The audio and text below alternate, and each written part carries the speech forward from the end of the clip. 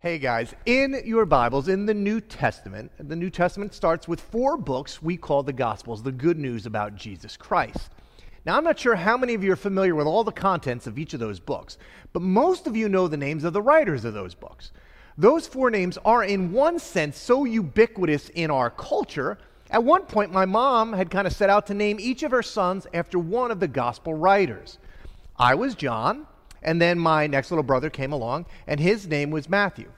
Then my next little brother came along, and his name was Luke, Mark, Glenn. Apparently my mom had discovered some lesser-known disciple. And then my sister came along, and she got named not Mary, but Melissa. And I'm guessing at this point my mom was in full backslide mode. Anyway, Matthew, Mark, and Luke, they write what theologians refer to as the synoptic gospels. They're similar in structure, content, and wording. And if you set them side by side, they provide a synopsis of the entire life, death, resurrection, and ministry of Jesus. Now, the 4th gospel writer, John, who was a disciple of Jesus, an eyewitness of all the things that he wrote about, he writes his gospel last, well after the others. And so he had more time to reflect on all of the events and communicate many of those events. He chose to communicate them in a different fashion. The study of why John writes differently is fascinating. I'm not going to get into it right now. But one of the differences is that John, he writes with great imagery, and he focuses a lot on the divinity of Jesus. For example, Matthew and Luke, they start their gospel accounts with genealogies and the birth narratives of Jesus. They provide the context for all of our Christmas stories. John, after a lifetime of serving Jesus, suffering for Jesus, he begins a different way. He opens like this. In the beginning was the Word, and the Word was with God, and the Word was God. He was with God in the beginning. Through him, through the Word, all things were made, and without the Word, nothing was made that's been made. In the Word was life, and that life was the light of all of mankind. The light shines in the darkness, and the darkness has not overcome it. I mean, this is just stunningly beautiful. It's absolutely poetic. What I love is that after some 60 or 70 years after Jesus' death and resurrection, after all of those decades of ministry and reflection, John chooses one word, just one, to describe Jesus. And that word is, well, believe it or not, it's Word. He calls Jesus the Word of God. Now, theologians have argued over why. Some say it has to do with the Greek word logos, which is the language John wrote in, and word in Greek is logos. And so John was appealing perhaps specifically to a Greek audience who understood that the word logos, it conveyed to them an abstract principle of reason and order in the universe. And so theologians have thought maybe John was essentially trying to tell the Greeks the reason behind the universe and its order, that it wasn't abstract, that it was Jesus. Others think it was written so that Jewish writers would understand that the Old Testament writings, what they referred to as the law and the prophets, which they venerated, that those were all summed up in the person of Jesus. He was that Word. Yet still others would say he called Jesus the Word since Jesus, in his coming and teaching, dying and rising, was the final and decisive message of God. All of them are interesting takes. Yet, stick with me now on this, I can't ignore this one powerful truth. God, in the creation accounts in Genesis, he speaks the world into being. In other words, and John restates it, all things that were created by a word, the Word. John would put it another way. The most powerful being that's ever drawn breath, he was the Word. And so the question begs, is there a more powerful force in all of the world than words? Words are powerful. Words create worlds. This summer, my goal is that we as a church would take note of this one powerful biblical truth, one that John, along with many writers of the scriptures understood, and it's this: everything begins with a word. Perhaps coming into this morning, and maybe before spending the next bunch of weeks looking at this, maybe you just assumed that words were just mere vibrations or sounds. But there's a consistency in the scripture. There's a consistent truth conveyed over centuries. These vibrations, these words, create our worlds. Words spoken to us, spoken over us, spoken from us. Words have the power, like nothing else in the world, to create the very reality that surrounds us. They're that powerful. Now, you might think I'm overstating it, but I'm not. The book of Proverbs, it's right in the middle of your Bible. This is a book of ancient wisdom. Here's how the writer of Proverbs summed up the power of words. He said, the tongue has the power of life and death, and those who love it will eat its fruit. The tongue has the power of life and death. And I'm going to show you he's not overstating this. And he goes on, and those who love it will eat of its fruit. Another translation puts it this way: those who love it will reap its consequences. The power of words, spoken to us, over us, and from us. And so it's with that introduction that I welcome you to our summer series called Say This and Not That. We're going to, over the coming weeks, look to change our vocabulary. We're going to swap out what we might usually say to ourselves or to others in favor of something else. Because if we can change our words, we can change our world. Change our words, change our worlds. That's the power of words. Now, you guys know this. We all know, more importantly, we've all felt the power of words. I know right now, many of you, even as I'm saying this, you can immediately feel the sting of past words. Those words have shaped your life. Words create our world. I know they've impacted me. Words inspire and create, and words crush and destroy. Let me give you a couple personal examples. When I was in 6th grade, my teacher was Mr. Wicks. And Mr. Wicks had my mom and dad come in for a parent-teacher conference one day, and apparently Mr. Wicks was a big fan. Told my parents I was the smartest kid in his class and that his class was the highest level class in the grade. And then Mr. Wicks told my parents I had the ability to do anything I wanted in life and said to them, I know that this young man is going to be very successful. Well, with the benefit of history and hindsight, here's what we know about Mr. Wicks. He wasn't all that adept at judging intelligence or prophesying futures. But it didn't matter if he was right or wrong, because that's the power of words. It doesn't even matter if they're right or wrong, because my parents came home and they were beaming with pride. Why? Because words mattered to them too. And they told me what he said. That was 40 years ago, and despite all prevailing evidence to the contrary, here I am this morning still talking about the confidence in my intelligence because of something Mr. Wicks said. Now, conversely, words also have the power to destroy. And again, it doesn't matter if the words are true or false. I'll tell you something else about words. They're not all created equal. Here's what I mean by that. Growing up, if you're a little boy, maybe if you're a little girl, I guess they tell you how pretty you are. When you're a little boy, you get told you're handsome all the time. You know, your mom brings you for a haircut. Oh, isn't he handsome? You go to your grandma's and she brings you out to the store and her friends are there, meet her friends, and they all gush over you. Oh, isn't he handsome? And yet all those words amounted to a whole hill of nothing. When one day I was out running at a high school track meet and some girls ran by in the other direction, and I'm guessing I wasn't looking at my best that day because as they went by, they laughed at me. And that still hurts. Thousands of your handsomes by old ladies. One chuckle from some high school girls, and to this day I'm still going to the gym to try to prove them wrong. That's the power of words. And more importantly, the power of those who wield them. I love my dad. I would tell you he's one of the best dads in the world. I had in many ways literally like a Tom Sawyer storybook childhood. He cheered me on. He's a huge advocate of mine, has been, still is. I always felt loved by him. I always felt important to him. And yet, he probably spoke words of encouragement to me 1,000 times. I hardly remember them. But I can tell you where I was and what he said those couple of times he didn't. Words make worlds. And here's the craziest thing. Everyone has an equal ability to speak.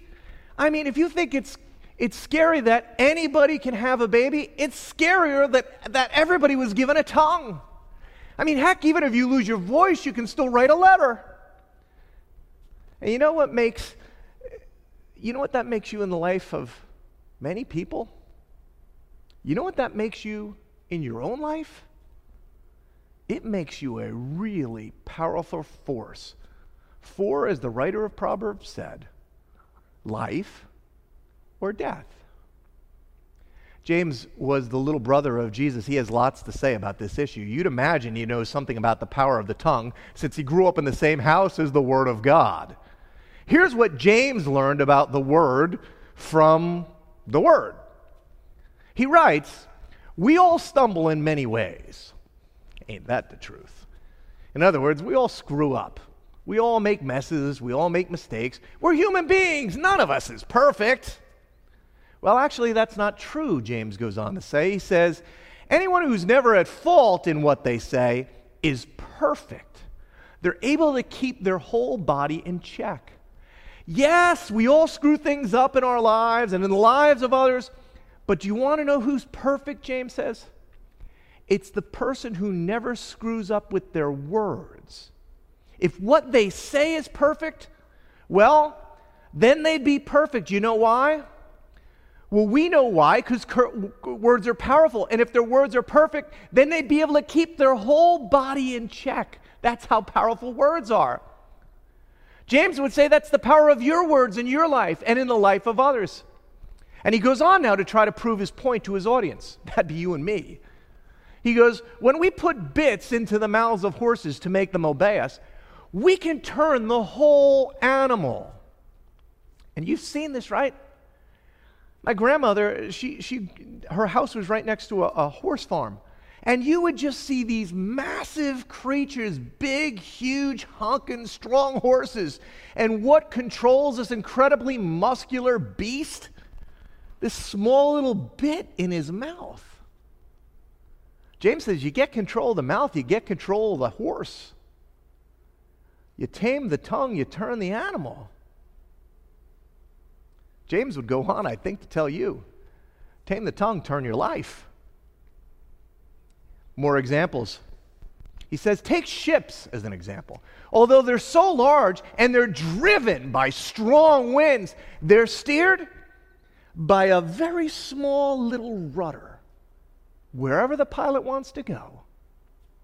I mean, in James' first century world, a ship was about the biggest thing he could think of. And he says, you know how big a ship is, how powerful a ship in the wind is, right? I mean, you think a horse is big and powerful, how about a ship? And yet with all that power, you know what changes the trajectory of a ship? The same thing that changes the trajectory of a life, a very small, tiny little object, which, if you control, allows the pilot to go wherever he wants to go. Control the rudder, control the ship. Control the tongue, control your life. Likewise, he says, the tongue is a small part of the body. It's just like the bit and the rudder, but it makes great boasts. James is saying, look, it doesn't matter how big you are, how tough you are, how successful you are, how many degrees you hold, how many titles you acquire, how much money you have in your bank.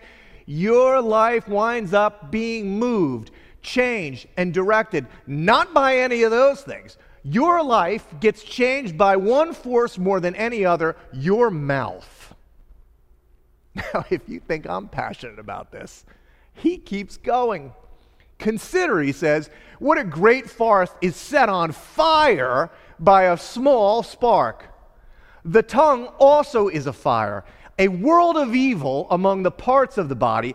It corrupts the whole body, sets the whole course of one's life on fire, and is itself set on fire by hell.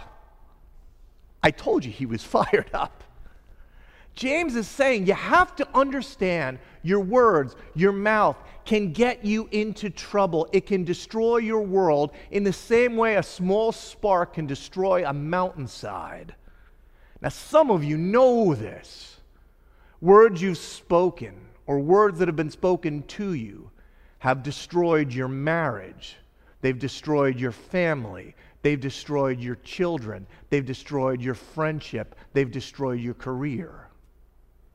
It's so funny. James wrote this. This is why I love the scriptures. James wrote this 2,000 years ago. These words were never more true than right now. Today, in the cancel culture we find ourselves in, there is no longer tolerance for, it was just a slip of the tongue. Our words today are literally sparking riots in the streets. You have a job, you want a future, well, you better watch what you say. You probably should read that text again before you hit send. Maybe reflect a few more minutes before hitting post. We are killing ourselves with our words, and I think James would say, yeah, I told you, because they have a power behind them, what he calls the power of hell. In other words, what's behind them is our brokenness, the brokenness of sin that's within each of us. It's the fuel behind the words that destroy our lives and the lives of others. That's what words do. They destroy our lives, and they have the potential to destroy the lives of others. And our natural tendency is to minimize our part in it. You've said it. Well, they're just too sensitive. That's just me. I just like to tell it what it is. Well, if you don't like it, you need to toughen up. I was just joking. Come on, I didn't mean anything by it. Well, that's the way I just grew up. In my family, we just said it like it is, and so I can't help it. I think James would say, no. It actually might not have been what you meant, but you started the fire. You flicked the match on purpose or accidentally. It's still your fire. And you know why? Because it came from within you. And then he goes on almost back to the perfect part in the beginning. Remember when he wrote that we all stumble in many ways, but the person who's never at fault in what they say is perfect? He goes on, he goes, this is so great. He goes, all kinds of animals, birds, reptiles, sea creatures are being tamed and have been tamed by mankind. You guys know this. You ever been to a Ringling Brothers circus? You got elephants dancing. You got bears juggling. Go to SeaWorld. Whales, some of the biggest creatures on earth. We've got Shamu, or at least we used to have Shamu, playing with the crowds. But no human tongue, or no human being, can tame the tongue. It turns out nobody's perfect. You know why? Because nobody has the ability to tame their tongue. Tame a whale, that's how good human beings are. We just can't figure the tongue out. And then he finishes with this warning. He says, guys, you need to understand it's a restless evil. It's full of deadly poison. That's the power and the potency of the tongue. And it's why words make worlds. And since they do, it's important to understand this. Words can break, but words can also build. Unfortunately, because of our broken nature, when words come out of us, they tend to flow out of that broken nature. And so they tend to elevate ourselves and harm others. Here's a really interesting side note. I'm going to throw this out there and you can think about it. Have you ever noticed that the words that flow quite naturally out of our mouths tend to elevate ourselves, and we do that by harming others, but the words that somehow get played in our heads, the words we speak internally to ourselves, the voice that plays in our head, it tends to use words. It tends to say things to us that elevate others and harm us. Think about that for a little bit. The Apostle Paul, who wrote most of the New Testament after those 4 Gospels, Paul, in writing to a church in a city called Ephesus, in chapter 4 of that letter, he starts addressing what he calls our old self and these deceitful desires in our heart that often make their way unwittingly out of our mouths.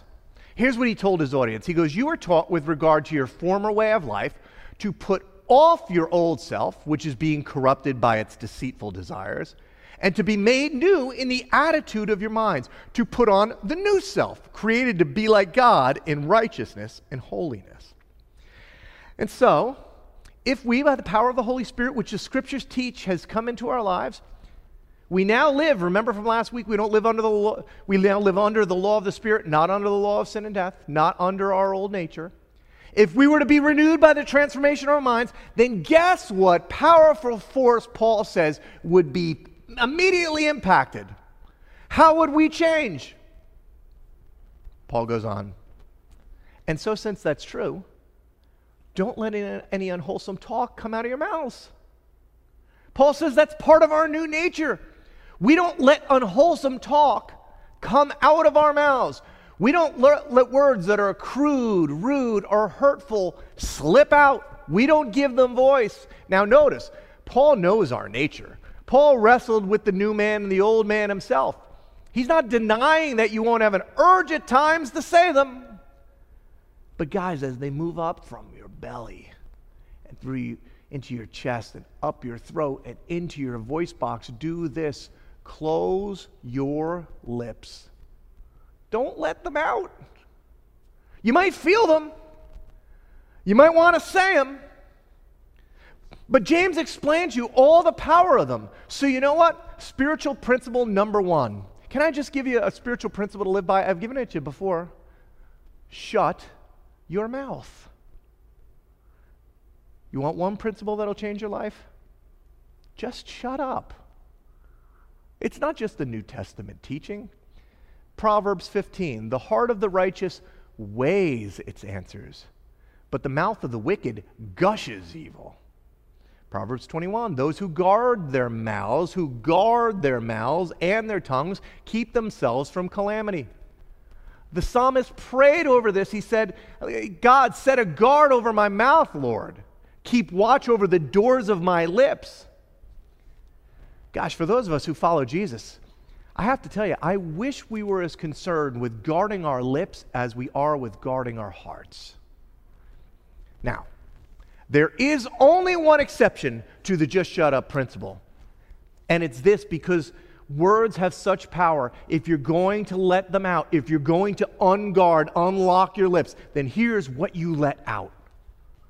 Only what is helpful for building others up according to their needs, that it may benefit those who listen. It's a 2-part instruction. Because you have such power in your life and in the lives of others with your words, here is what you let slip out. Make sure whatever gets out does 2 things. Make sure that, number 1, they're helpful in building others up. Is what I'm about to say, is it going to be helpful in the construction of this human being? Is what I'm about to say going to be helpful? Now remember, saying hard things, telling the truth in love, that can be helpful. Paul's not saying to just be some kind of phony, suck-up, smoke blower here. You know people like that, right? Every word out of their mouth is a compliment. They just gush praise on everyone. I had a friend that was like this, and every time we talked, he was just the nicest guy, sweetest guy. And every time I'd come off the stage after I gave a sermon, he would come up and tell me that it was just the greatest sermon he'd ever heard, what an incredible orator I was. And I just loved to be with him. But then one day we had a guest speaker here at church, and he wasn't that good. And most of the folks in the church were not conscious. But afterwards, I heard my friend go up to the preacher and gush praise over how that was one of the greatest and most powerful sermons he had ever heard. See, people like that, they lose their influence. You want your words to retain power in the lives of people you can build up. So of course you can tell the truth. Of course you can say hard things, but you say them in love. The intention behind them is the key. Listen to me now. This is the trick. The intention behind what you say has to be to build someone up and not to tear them down. See, we're really good at being truth tellers in order to tear other people down, but Paul goes, no, we don't do that. That doesn't pass the test. The truth does not get past your lips if that's what you're trying to do. You only speak to people words that are helpful in building them up. It's a construction term. We're all, in a sense, in a spiritual construction process. Your words are either going to be like building material in my life, my words are either going to be like building material in your life, or they're going to come through like wrecking balls. You speak words that would be helpful in building up and not tearing down. And I love this next part. He says that those words need to be spoken according to their needs, according to their needs. And you know what that means? That means before you speak, you have a responsibility. And it's not to make sure that you say something brilliant or you have the perfect answer or just the right comeback. Your responsibility is to know the needs of the one to whom you speak. You don't just say the same thing to everyone. Our words are not a one-size-fits-all. This is about their needs, not mine. That sounds kind of like a gospel principle, doesn't it? See, when I speak most of the time, my communication is often about getting across or meeting my needs. I have a need that I need you to understand where I'm coming from. I need you to know that I'm right. I need you to think I'm smart. I need you to know what school I went to, what title I have, what kind of car I drive. Paul goes, no, you're not getting it. You don't use your words to build yourself up in the eyes of others. You use your words to build them up according to what it is that they need. Now, can you know the needs of everybody you speak to? Well, I mean, at one level, yes, there are basic human needs for love and respect, admiration and affirmation. But I think that what Paul's asking us to do goes even deeper, at least for those of us that are in relationships. Don't, for example, just say what comes to mind. Say what they need to hear. What my wife needs to hear from me is different than what your wife needs to hear from you. What my kids need to hear from me is different than what your kids need to hear from you. I'll tell you something else that took me many years of parenting to understand. And parents, I can save you a lot of pain and trouble with this one little tip. What one of your kids needs to hear from you is likely quite different than what another one of your kids needs to hear from you. See, part of being a good mom or a good dad, a good spouse, a good boss, a good friend, actually, forget the good part, right? Part of being a Christian mom, dad, spouse, boss, and friend is studying those, learning those to whom we speak, and ensuring that the words we speak to them are what they need to build them up. Some words that you speak to one child will inspire them to greatness. But if you speak the same words to another child, the weight of them could be crushing. Some words I've spoken to my wife thinking I was just being sarcastic have been anything but funny, and they've opened up childhood wounds. Yet, Paul says you have with these words the power of life and death. Study those you love and speak life to them. Paul finishes it up this way. He says, look, get rid of all bitterness, rage, anger, brawling, and slander, along with every form of malice. Be kind and compassionate to one another, forgiving each other, just as in Christ God forgave you. You know what I take that to mean? Here's your takeaway from today. We're called to forgive others, just as, remember that from a few weeks ago, the power of just as. We're called to forgive, just as Christ has forgiven us. But if that's true, I think this is true too. We're then also called to speak to and over others, just as God in Christ Jesus has spoken to and over us. Guys, you speak to others. You speak to yourself with that little voice in your head. You speak words that Christ spoke over you. You speak them to yourself and to others. And what are those things? Words of love, affirmation, acceptance, not judgment or condemnation. Because you see, the gospel, it turns out, isn't just something we believe in. It's something that not only shapes our lives, but our words. It shapes our words, and our words shape our worlds. And so that's what we're going to be doing this summer. Instead of saying this to ourselves and others, we're going to learn to say that. Instead of saying burn down today, we're going to learn to build up. And what's the process? First, we recognize the life-giving or death-producing power of our words. Guys, you got to get that deep down into your heart. Your words matter like few other things. I'd encourage you during this series, put a little sign somewhere where you'll see it every day. Words make worlds. Words make worlds. When your husband's leaving for the day, when your kids are getting up and maybe getting ready to go to day camp, remember to yourself, my words make the world. My words make the world. Husbands, so important what you say to your wife and the expression, the weight your words are going to carry to your kids. Second, we're going to first shut up. Remember, it was the same James who would tell us to be slow to speak and quick to listen. We're going to guard not just our hearts, but our lips. Third, we're going to listen. And as we do, we're going to discern the need for those we're talking to. We're not going to meet our needs with our words. We're going to meet theirs. You could work on this week. Gentlemen, what does your wife need to hear from you? Wives, what's your husband need to hear from you? How about your sons, your daughters, the people that you work with? What kind of building words could you use, could you speak into their lives? And then finally, we're going to speak to ourselves and to others the way God through Christ Jesus speaks to us, with words of grace, forgiveness, love, acceptance, affirmation. And when words of correction are needed, we are going to bring them wrapped in mercy and love. That's it, friends. Those were a lot of words. I hope that in some of them you found life. And I'll see you back here next Sunday when we take a look at the first word you ever spoke, but one you've likely forgotten to use. Until then, I love all of you. I'll see you back here next week.